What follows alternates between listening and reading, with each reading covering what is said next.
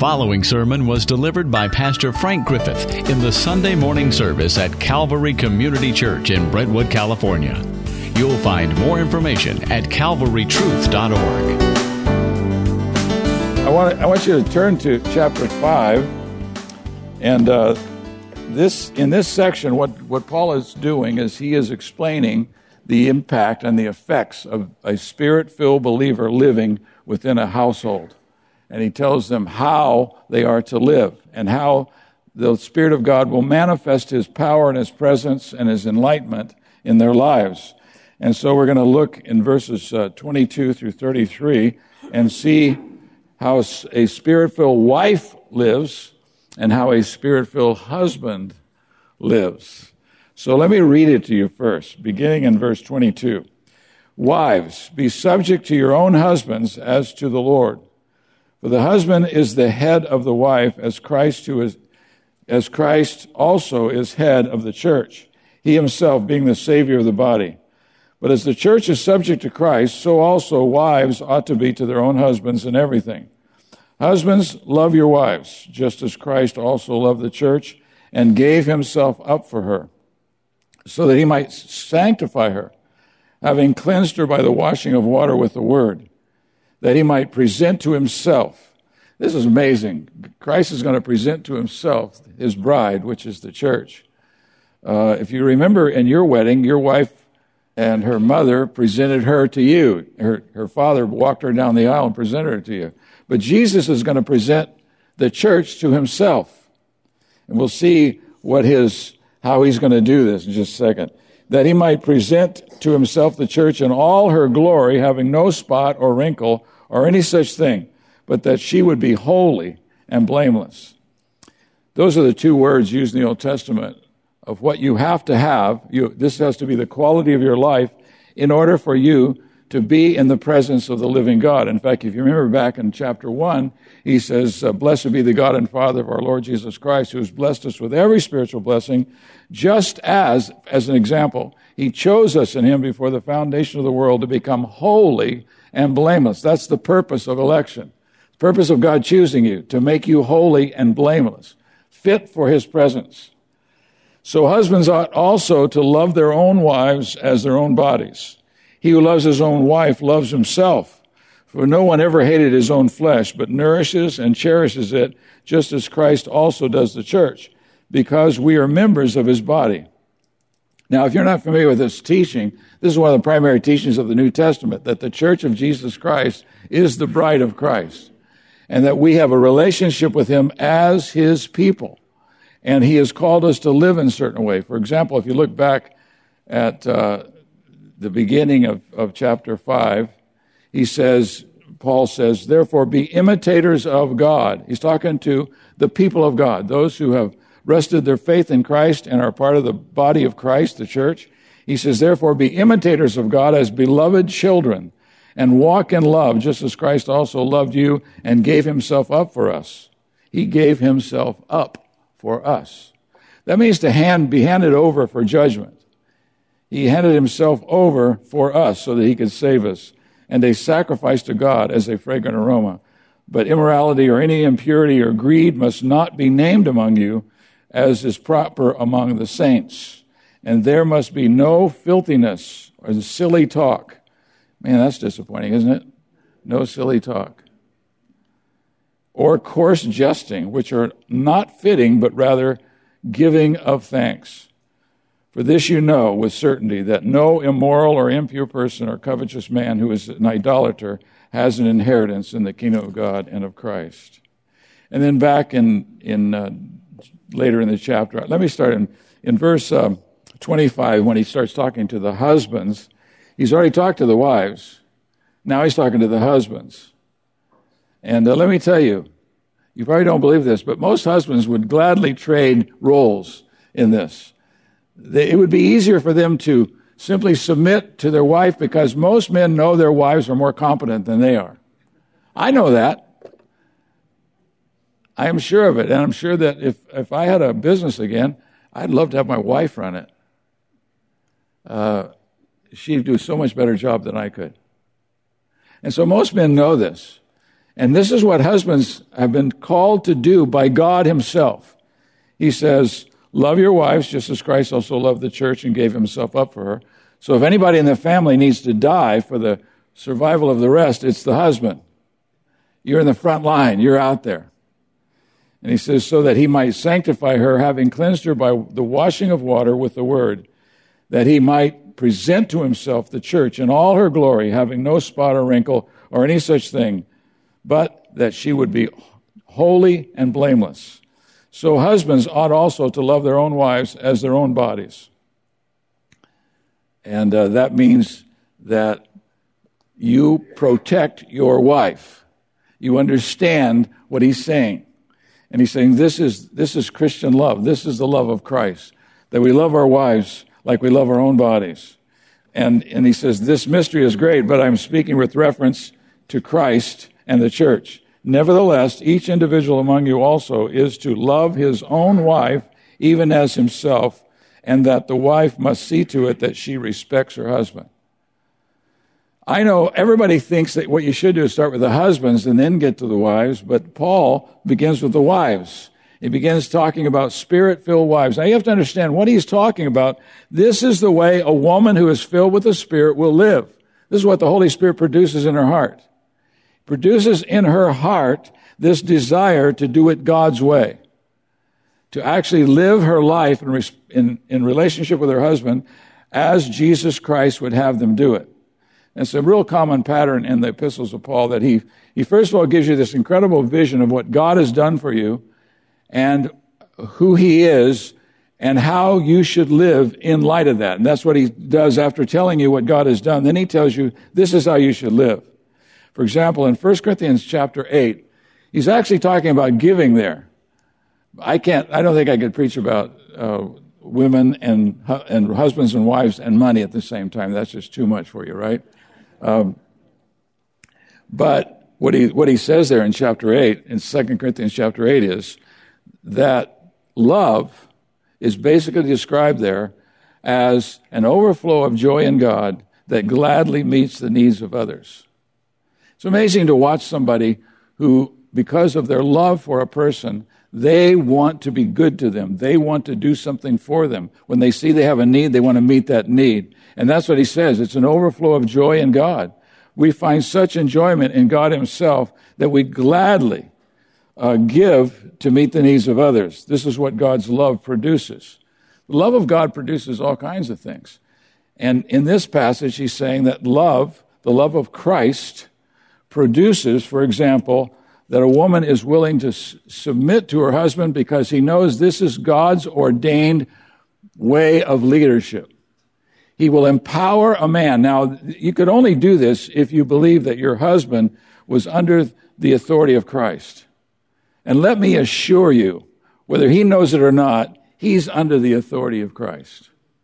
Christ is the authority over every man. That's what we're told in 1 Corinthians 11. That Christ is authority over every man. And so when a Christian woman, a Christian wife, submits to her husband, it's not because he's so great and wonderful and because he's got no weaknesses. It's because she loves Christ. Because she loves Christ, she's willing to submit herself to his leadership and do everything she can to help him be what Christ wants him to be. Now, she's not Christ.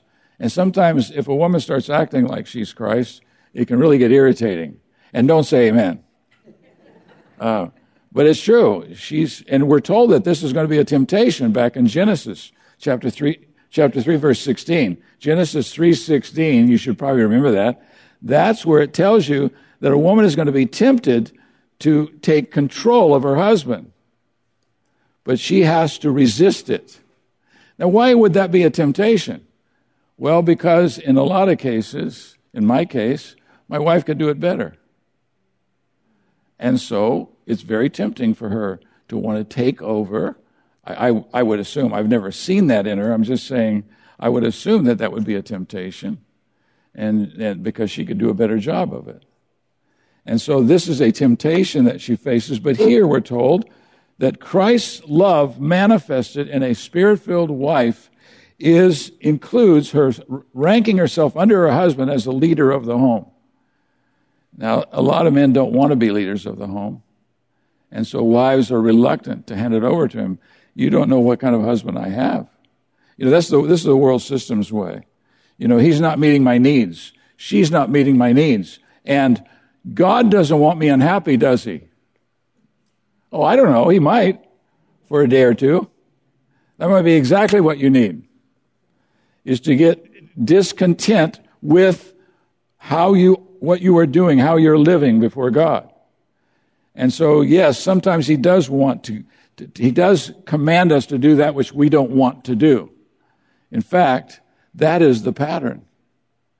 We live under the new covenant. In the new covenant, it's all God working in us. In the old covenant, it was us working for God. That was the mindset of those under the old covenant. But in the new covenant, God is the one who's able to do everything. God is able to work in the heart of a woman who wouldn't naturally want to submit to her husband, but does because she loves God more than she loves being the queen of her home. You see, and so submitting to her husband is something that she knows, which is a response to the love of God for her. In this passage that we're looking at, there are 5 different principles or ways of measuring submission, that this is Christian submission. This is the submission of a Christian wife who is filled with the Spirit as she lives with her husband. And there are 5 things here. The first one is voluntary submission to the leadership of her husband. You'll notice this, she doesn't say to the husband, cause your wife to submit to you. He doesn't do that. He hasn't commanded you to get your wife to submit. He commands the wife to submit in response to him, not her to submit in a fearful response to her husband's. Now, I know there's a lot of stuff that goes on in homes that you would say, I would never submit to a guy like that. Well, this is talking about a Christian home where the husband and the wife are Spirit-filled. They're living Spirit-filled lives. And so this submission is voluntary because it's Christ who tells her to submit. He's not telling the husband to get her to submit. I've heard those kind of comments guys make to other guys. When are you going to get your wife under control? Well, what should happen is she should be standing right behind him and just slap him upside the head, because that's absurd. You haven't been called to get your wife under control. You've been called to love your wife and treasure her. And the second thing about this submission, we're told it's a manifestation of her devotion to our Lord Jesus Christ. It's not the strength or goodness or handsomeness of her husband. It's her love for Jesus Christ. This is how she manifests her love for him. She trusts Christ enough to submit to her imperfect husband. That's the way I look at it. And that's why I so appreciate a wife who is willing to submit to an imperfect man. And then it's based upon the order of creation in verse 23, Christ's headship. And this is the wisdom of God. Now here's what's hard for you to argue against. This is the wisdom of God. I've talked to people who actually thought that they knew better than God about what they ought to do in order to be happy. And so they made a decision.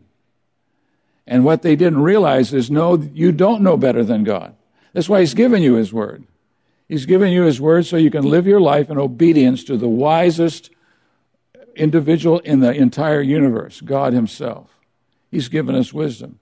And so he tells a wife how to love her husband, and that is submitting to his leadership and being a follower and an encourager of him as he leads. And then it's dignified by the example of Christ's headship for his church. He says in verse 24 that the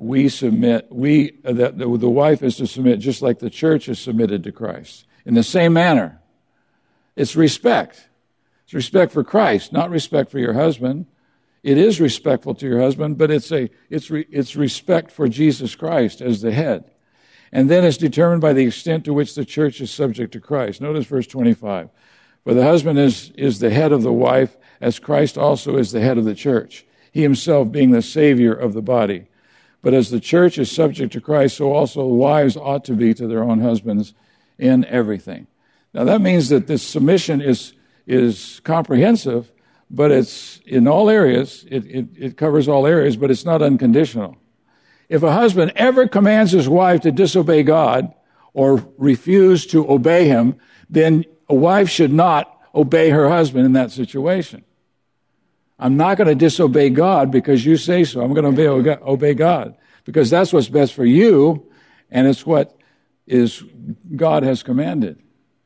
So it isn't, in all areas, it isn't unconditional. It's conditioned on a man wanting his wife to follow the commands of Christ and to manifest the life of Christ in her life. It's a beautiful thing to see a woman who, in many ways, is superior to her husband, but is in submission to her Lord Jesus Christ, so she takes the role of a submissive wife.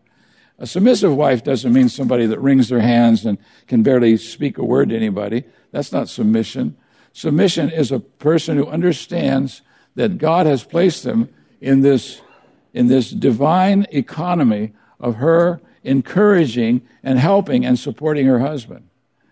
Now, I think every Christian husband ought to have enough sense to know that this is the greatest asset he has, is the wife that God has given him and her ability to work in such a way under the headship of Jesus Christ to make him successful before God in the sense of being a spirit-filled man living, as Paul said back in verse 1 of chapter 5, living in imitating the living God.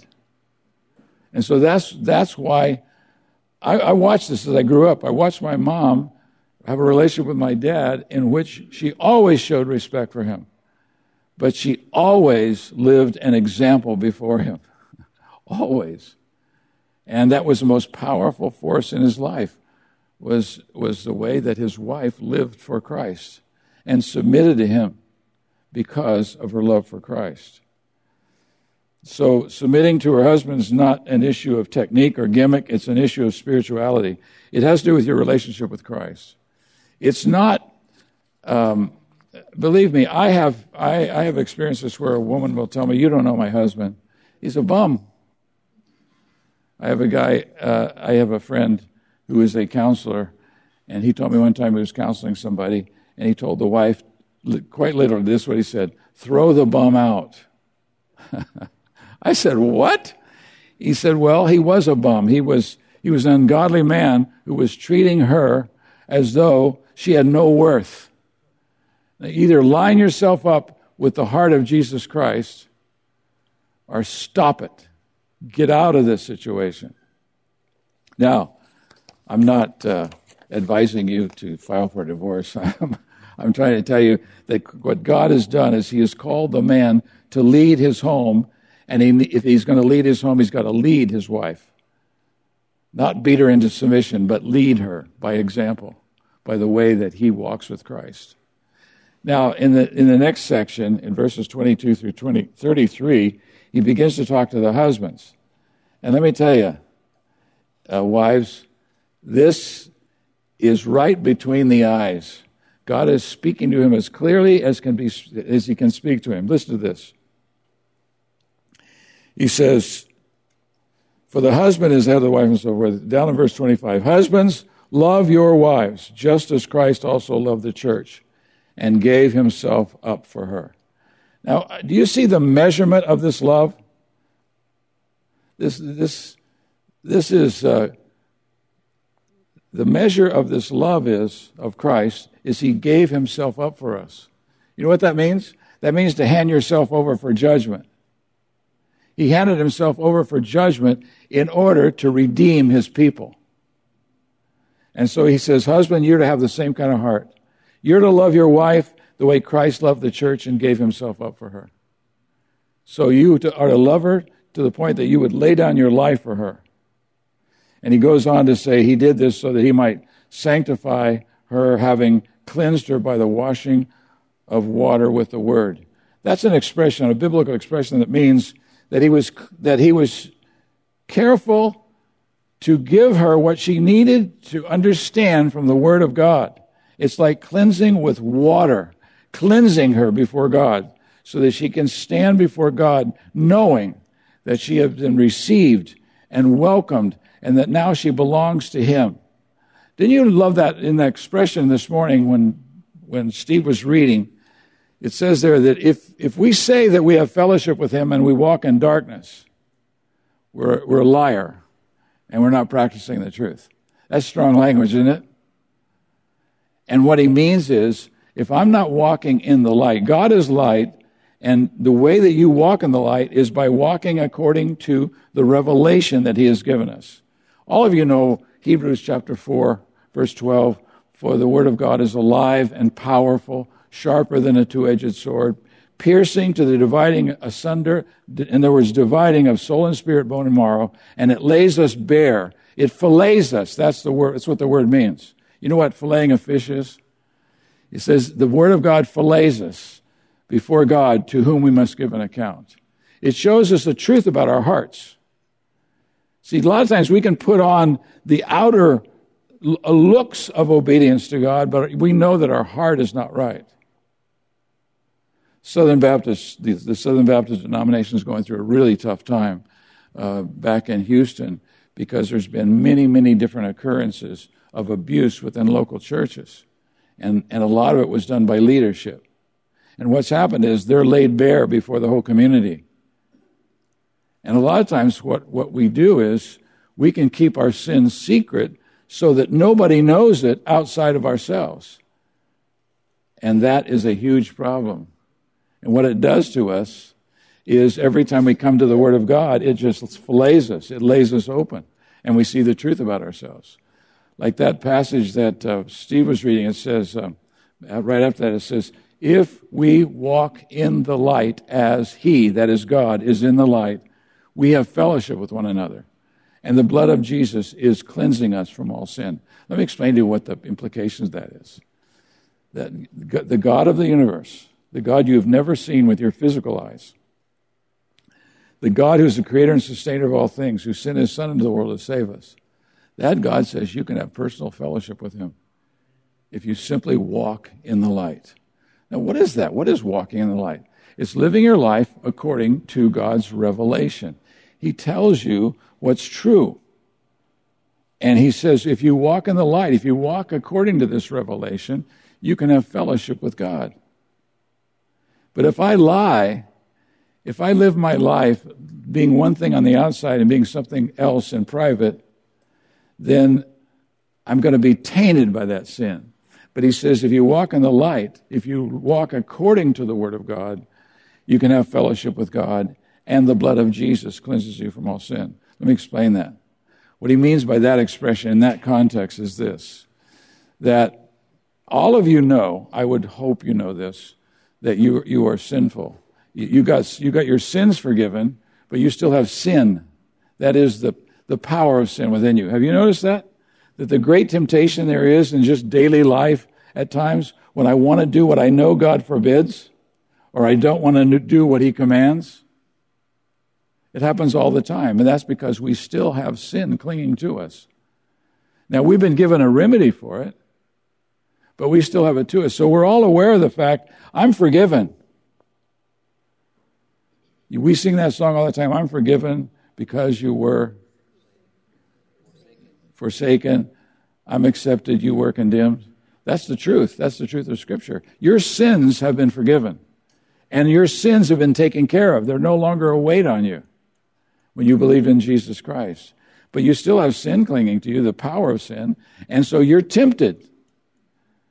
I'm just going to be honest with you. I know you're tempted.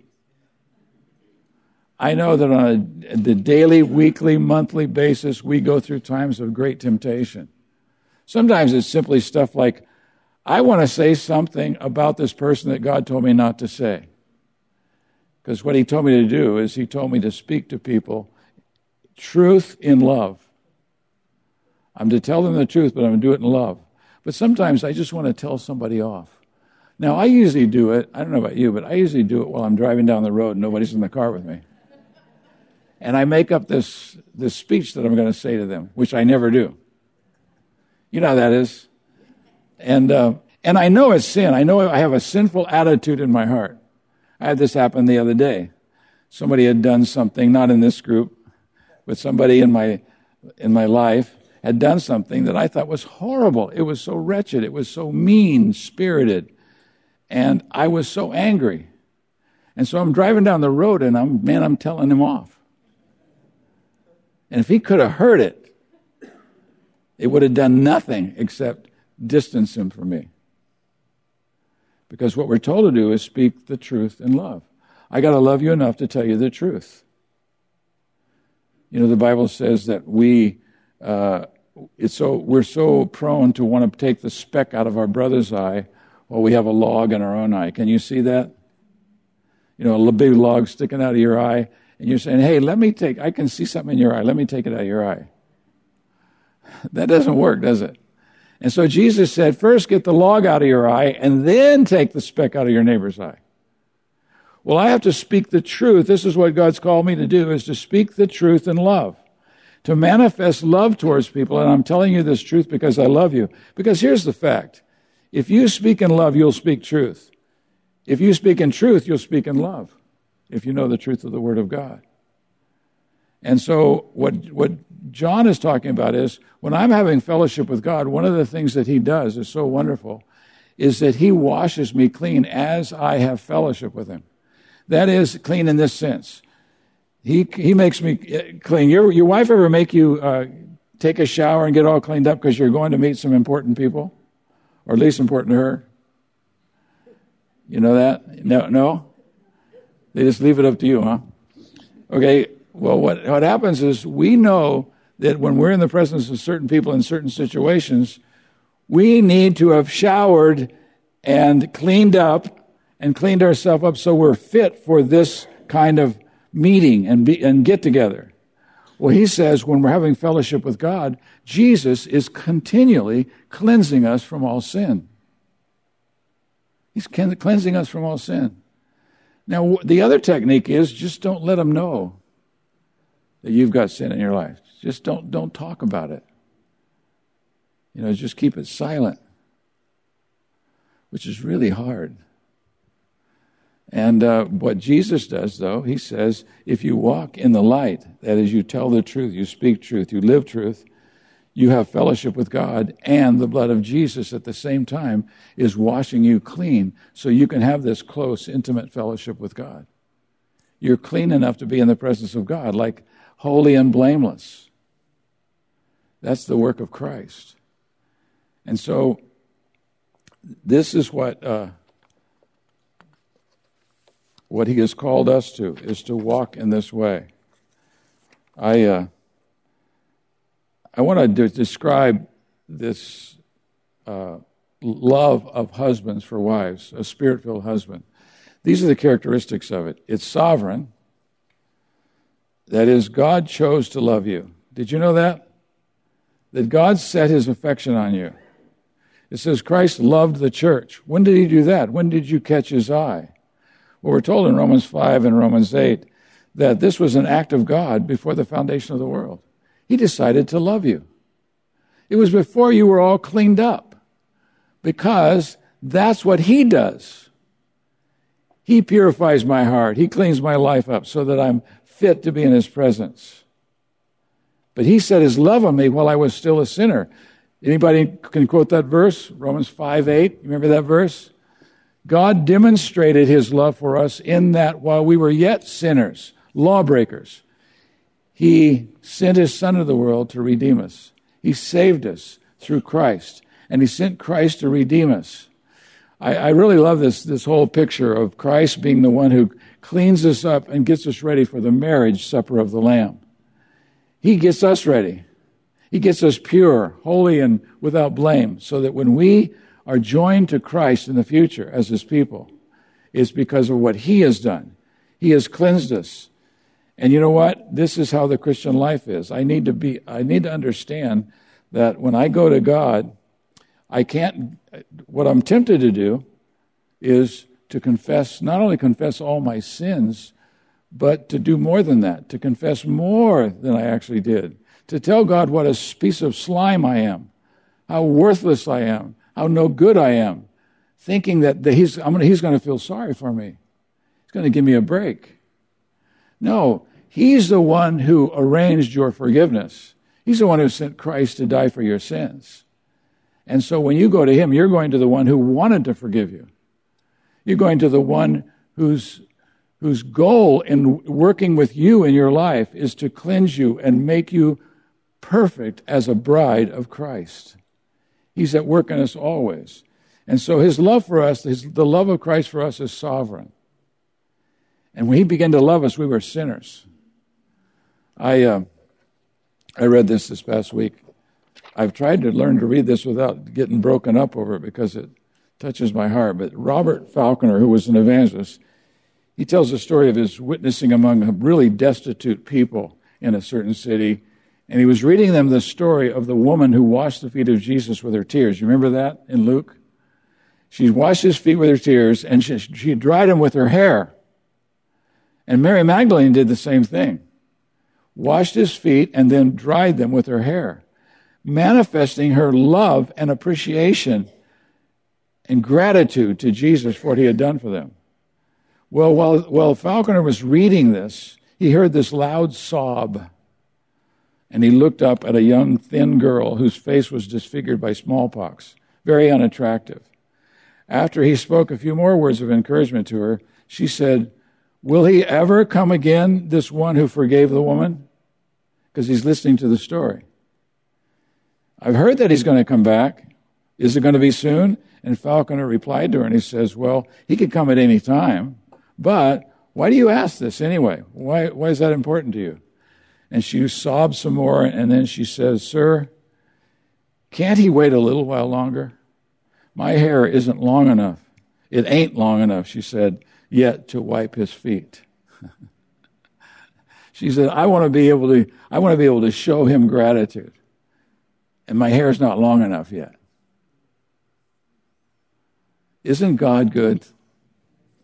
Isn't he good? When your eyes are open to the gospel and you realize the truth of what God has done for you in Christ Jesus, it makes loving your wife a pleasure, a glorious pleasure. God has put a woman in my life that I can love her from my heart because Christ has redeemed us and made us whole in his presence. And so it's the love of husbands is like the love of Christ. The love of Christ is sovereign. He chose to love you. He chose to love you. That's amazing. And then it's sacrificial. He gave himself up for her. He handed himself over to die in her place. He gave himself. And then it's selective. We're told the Lord is good to all, and he has mercies over all his works. In fact, in Luke chapter 2, it says he desires all men to be saved and come to the knowledge of the truth. But, like Christ, Christian men ought to love his sisters in Christ, but not like he loves his own wife. He has a special love for her. And Christ has a special love for his people, and he wants husbands to love their wives the way he loves the church. That's the kind of love he wants us to have for our wives. And then in verse 26, it's saving and sanctifying. Listen to these two verses. In this verse, in verse 26. So that he might sanctify her, having cleansed her by the washing of water with the word. He brought the word of God into your life. Somebody came to you and told you God's opinion about Jesus. They told you about what he testified concerning his son. This is my son. Listen to him. This is my beloved son in whom I am well pleased. Somebody told you about what God said. And you begin to listen and you begin to hear the truth about him through the word of God or someone telling you what the word of God says. That's because God did that. Jesus Christ did that because he had set his love upon you. And then it's saving and sanctifying. It sets you apart to God, his love for you. The more you find out about his love for you, the more you come close to him. That's exactly what happens. In raising children, I have learned one lesson, and it's this, that love, the manifestation of love, does so much more than anger. It's so much more effective to love them than it is to beat the tar out of them. You know that? Now, we're disciplinarians. We understand that we're supposed to tell them when they're wrong and get their attention in different ways. But what we're told in Scripture is that God is satisfied. He is pleased when he can display his splendor through his children. He wants to use you in such a way that people can see the glory of his Son. Remember, we talked about that a couple of weeks ago, about we're on mission. And the mission is to glorify Jesus Christ by our lives. And one of the ways that we glorify Christ by our lives is doing exactly what he commands here, that we love our wives the way Christ loved the church, and we're willing to lay down our lives for her. There's a fascinating passage I want you to turn to. It's next to the last book in the Bible. Turn to the beginning of the book of Revelation. That's the last book in the Bible. And right there, right above it, in my Bible, it's just right above the beginning of Revelation, verse 24 and 25 of Jude. Jude, he writes this. He says, now to him, he's already written them a letter, and he has told them how they're to live and how they're to be consistent in their walk with Christ. And then he says this, now to him who is able to keep you from stumbling and to make you stand in the presence of his glory, blameless. And then he says, with great joy. Let me explain something to you. Let me give you a grammar lesson. This last phrase, with great joy, is not talking about you when he presents you to the Father. It's talking about him. It's definitely connected to the one who presents you to the Father. He does it with great joy. Some of you are probably going to be surprised when Jesus presents you to the Father and he manifests joy inexpressible and full of glory. It's going to survive you it's going to surprise you, because sometimes we get a little nervous when somebody acts like they're too happy when they're together with other believers. Maybe we're worshiping or something and they're just showing all this joy, and it's kind of scary to us. Man, what's wrong with that person? Well, maybe they're like Jesus, because when he presents you to the Father, that's going to surprise you. It's like you're wanting to hide in the shadows, right? You don't want anybody to even pay attention to you. And here Jesus is, and he's rejoicing. In fact, the implication of that phrase is he's singing as he presents you to the Father with great joy. Now, that is an amazing thing to me, to think that God loves me that way, that he's going to take great joy in presenting me to the Father. But that's exactly what it says. Now, the love of Jesus is an incredible theme. In fact, Paul said it surpasses knowledge. The love of Christ, the way Christ loves you. It surpasses knowledge. If it surpasses knowledge, it certainly surpasses my ability to talk about it. I am an amateur at this. My heart feels it better than my lips can tell it. There's no subject I would rather talk about than this. And yet, I don't feel qualified to talk about it. How can I possibly talk about the love of Jesus for his people and the love of Jesus for me? It's the most amazing subject in heaven and earth. But the Bible says that he actually loves us. Now, you can kind of imagine love between two mortal people who are here for a while, they're dying, and they're going to be separated from each other. But love, eternal love, that the Son of God loves you for eternity, it's amazing, isn't it?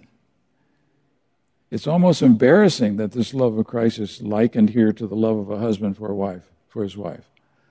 I really love my wife deeply, and I hope she's not here because she told me not to say anything about her today. I don't see her. But anyway, think of this, husbands. This passage says that Christ's love for the church is like your love for your wife. Could you boldly say amen to that? Could you? Isn't that something? That's what he says. He says it's a great mystery. It's like an ocean that we look at with awe. We want to wade out into it a little bit, but I confess that it's so deep we want to get out very quickly. That's what this woman, this girl who was saying, can he wait a little longer so my hair can grow out, so my hair will be long enough so I can wipe his feet when I wash his feet with my tears? That's the way it makes you feel. Because God's saving us. I can't tell you how grateful I am that God reached down and saved me probably 50 some years ago, 55, 59 maybe. We have a anniversary coming up on this next Saturday. What's the matter with you? I didn't forget. It's next Saturday. My 56th. I've been married 56 years. I've known my wife since she was 13 years old. And he says that my love for her is to be like the love of Christ, is like the love of Christ for his people. Isn't that something? The pleasure of all those years of loving. I don't say you could do it unless you were together for this long, because you finally get to know each other. The danger is, of course, she knows me. That's the scary part. But what an amazing thing that God has loved us in this way through the person of Christ. And he wants us to share in that by loving our own wives in the same way. What a blessedness. When I went away to seminary, I took a year off, went down to Talbot to finish seminary because I hadn't finished and I'd been at it a long time. So we were down there for a year. We came home, and it was probably about a month after we came back. One day in church, I had to announce to the church, the Valley Bible Church, that my wife was pregnant. And I said, this child was planned before the foundation of the world. And they all laughed because I knew I didn't plan it, because I was taken totally by surprise. But I got to tell you, that was a blessed thing. It was a blessed thing because it was the fruit of our love for each other. And the fruit of Christ's love for you is going to be seen in the way that he uses you to impact people's lives and to see them come to receive the love of Christ in their own lives. And it's the most blessed thing in all the world. That's why this is what we would do. If you lead someone to Christ, we would want you to baptize them. And the reason is we want you to see the fruit of what God has used you to do. That's our assignment. And so to say that, well, God commands that I love my wife the way Christ loved the church, and he commands her, this is the hard one, he commands her to submit to me the way the church submits to Christ. And I can just see people thinking, man, that would be tough to submit to him. But you know what it is? It's a fulfillment of his love for her. His glorious love for her. And you think, well, man, that seems like torture. That seems like punishment almost. No, it's a glorious blessing. It's a glorious blessing. He lets us experience the life of Christ in real-time reality. He lets us find out what it's like. This is what happens when you obey Christ. He blesses your life beyond any way that you could ever measure. Greatest thing in the world for him to bless his people in this way. Father, we bow our heads and our hearts before you. We know that you are a loving Father, and you have poured out your grace on us in so many ways. And Father, we thank you for the hard things of life, those things that are such great challenges, because we learn through them like nothing else. Thank you so much for your wisdom and your power and your glory. And we give ourselves to you. We want to be used by you. And all of us husbands want to be used by you to love our wives the way Christ loved the church. Amen? I'd like all you men to stand, because I want to ask the Lord to do something in your life. If you just stand a second. Father, I want to ask you for these brothers in Christ that you would give them the great, great joy of loving their wives the way Christ loved the church. I pray you'd use them.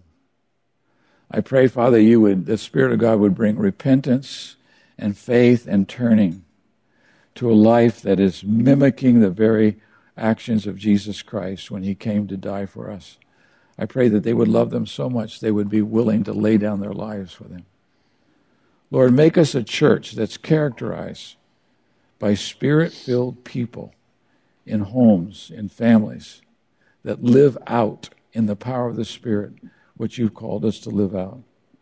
We pray that you would do that and that you would use us to fulfill the mission of glorifying Christ in this world, here in Knights in California. We pray that you would do that, Father, for the glory of Jesus Christ. Amen. To respond to this message or learn more, please visit calvarytruth.org.